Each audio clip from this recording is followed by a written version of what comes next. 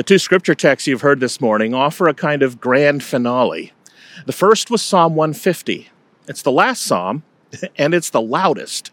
These verses are cranked up to full volume, and you can almost hear the sounds of clanging cymbals and brassy trumpets like a soundtrack to God's might and power. It's a concluding psalm of celebration.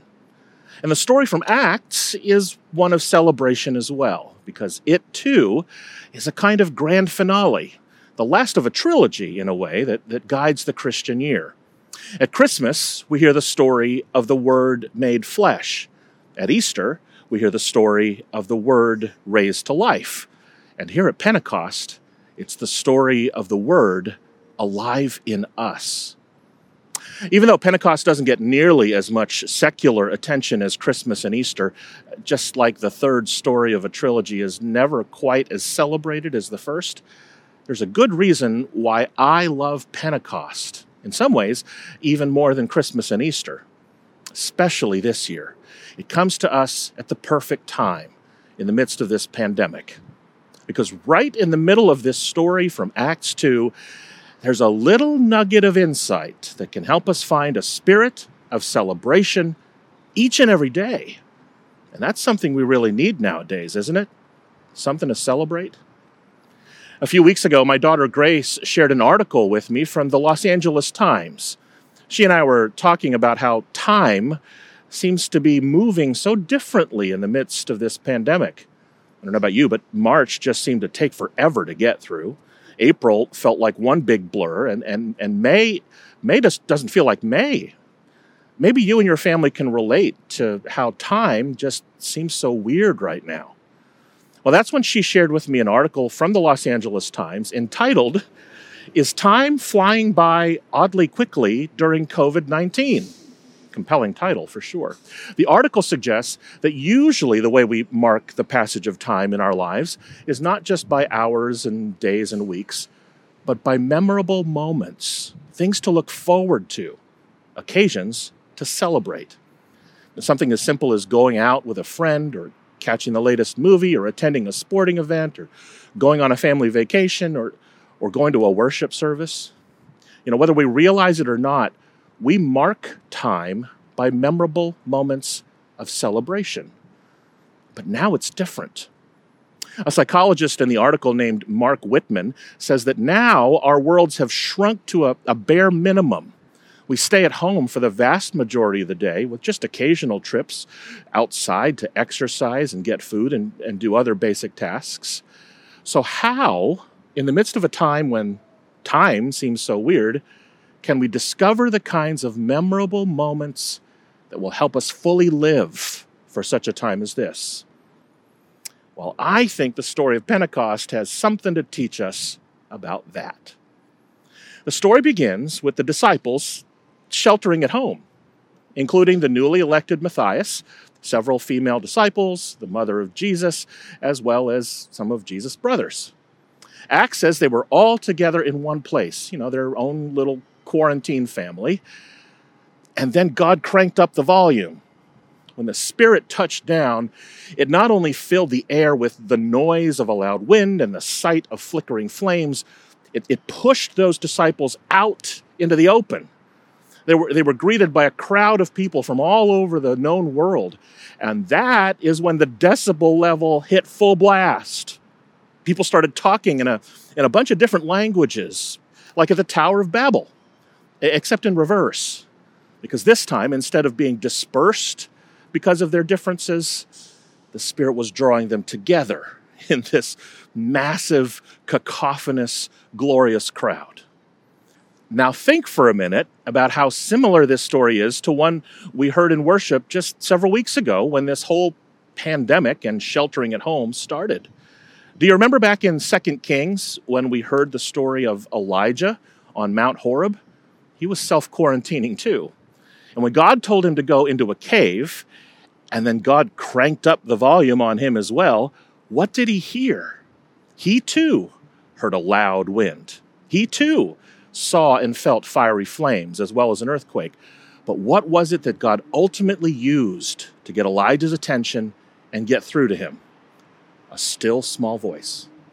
a singular moment of personal connection between God and Elijah that would change his life forever. So now, fast forward almost 900 years, and as Luke is telling the story of Pentecost, I can maybe imagine the story of Elijah echoing in his mind, because here's the part that I think probably freaked out those first Christians the most. Sure, the sound of the howling wind was crazy, but I'm sure that they had felt strong winds before. And I'm sure the tongues of flame descending on them were wild, but they probably saw fire every day in one form or another. I bet the part that really freaked them out was when each person started speaking in a language that they themselves could not understand as they were speaking it. That had to be unsettling and disturbing and time-altering for them. But then, here it is, in verse 6, it says, each one heard them speaking in the native language of each.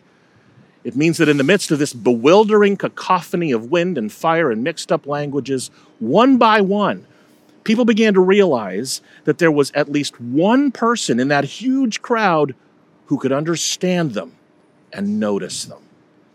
So can you imagine the energizing mayhem in the crowd as they began wandering around, trying to figure out and meet that one person that could understand what they were saying? And one by one, there had to be this moment when those two people, the speaker and the hearer, found each other in the crowd, when they locked eyes with each other. And in that moment of recognition, there had to be a deep, profound, personal connection between those two people when they both could say to each other, I see you, you see me, and we are connected to each other. In that one holy and wondrous moment, all of the barriers, all of the ethnic and racial divisions, all of the categories that had separated them into different boxes were eradicated by the Holy Spirit. And it was all replaced by each person coming to a realization that they matter, that someone has noticed them, and they are connected to another human being who can speak their language and affirm their identity. That was a moment of celebration. And it was not until that very moment that Luke says in verse 7 that they were, quote, amazed and astonished. Not because of the wind, not because of the fire, but because in the midst of this chaos, they had found an extraordinary moment of personal connection in the most ordinary way, simply by noticing the humanity in someone else. That's a memorable moment. And that's the power of the Holy Spirit at work. And even though you and I cannot rely on our usual memorable moments to pass the time, that same Holy Spirit is enabling you to find moments of celebration in the midst of this pandemic when we can find meaningful connections with other people. I know it sounds weird in a season of social distancing, but if God can bring together Parthians and Medes and Elamites into one joyous connection of humanity, God can do it again. And God can help you feel connected with memorable moments each day. Not long ago, a New York City psychologist named Katherine Schaffler wrote an essay called How to Change Your Life in 1 Second Flat. It's another compelling title with a surprisingly simple premise. When you are with someone else and sharing an important moment, be present to them.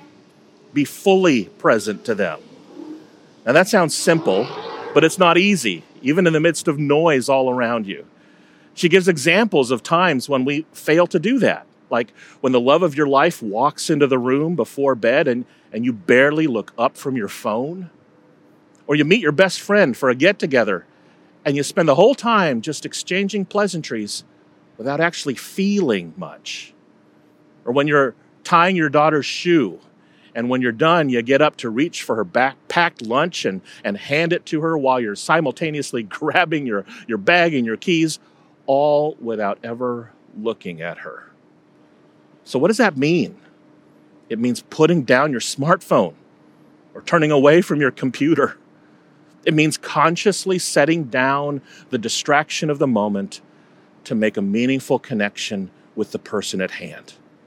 It means not just going through the motions, but really trying to connect with your loved one, your family member, your coworker, your neighbor, even your adversary, your competitor, or your enemy.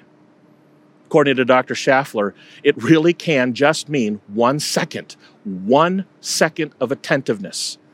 The grocer who rings up your purchases, the coworker who is meeting you over another Zoom call, the loved one who has asked for your time, even though you have literally been living in the same house with that person nonstop for weeks. It means not looking past them when they talk, or looking down, or checking out.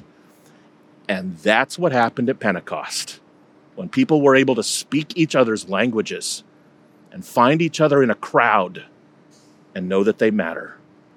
And when those moments happen, celebrate them. Relish the reminder of the fact that you are alive and you're not alone. You know, there will eventually come a time when this pandemic will be over and we will go back to marking time with the memorable moments that we're used to. And that will be great. But now is the time to practice making moments that matter. Moments of connection. Sometimes no more than a second that can offer you true, joyful celebration. You know, there's one other thing I find interesting and timely about Pentecost. It's not only the last major holy day of the year, it's not just the grand finale of a trilogy of holy days, it is also the beginning of the longest season of the Christian year. For the next 22 to 26 weeks, we enter something the church calls ordinary time. It is literally called ordinary time. It's a way of saying that now that the Holy Spirit is alive in you and alive among us, every ordinary day can be a holy one. Even when time seems to drag on forever and when your usual memorable moments have been put on hold, you can find celebrations in the ordinary. It might seem challenging, but God did it 2,000 years ago, and God could do it again. Let's pray. God, you come to us by the power of the Holy Spirit. You meet us in the moment and are made real to us in our connections with one another. So open our eyes and ears that we may know that you can see us and that you care that we are here and that you are enough for us. And then help us to share that connection with others. In the name of Jesus Christ our Lord. Let all God's people say and type, Amen.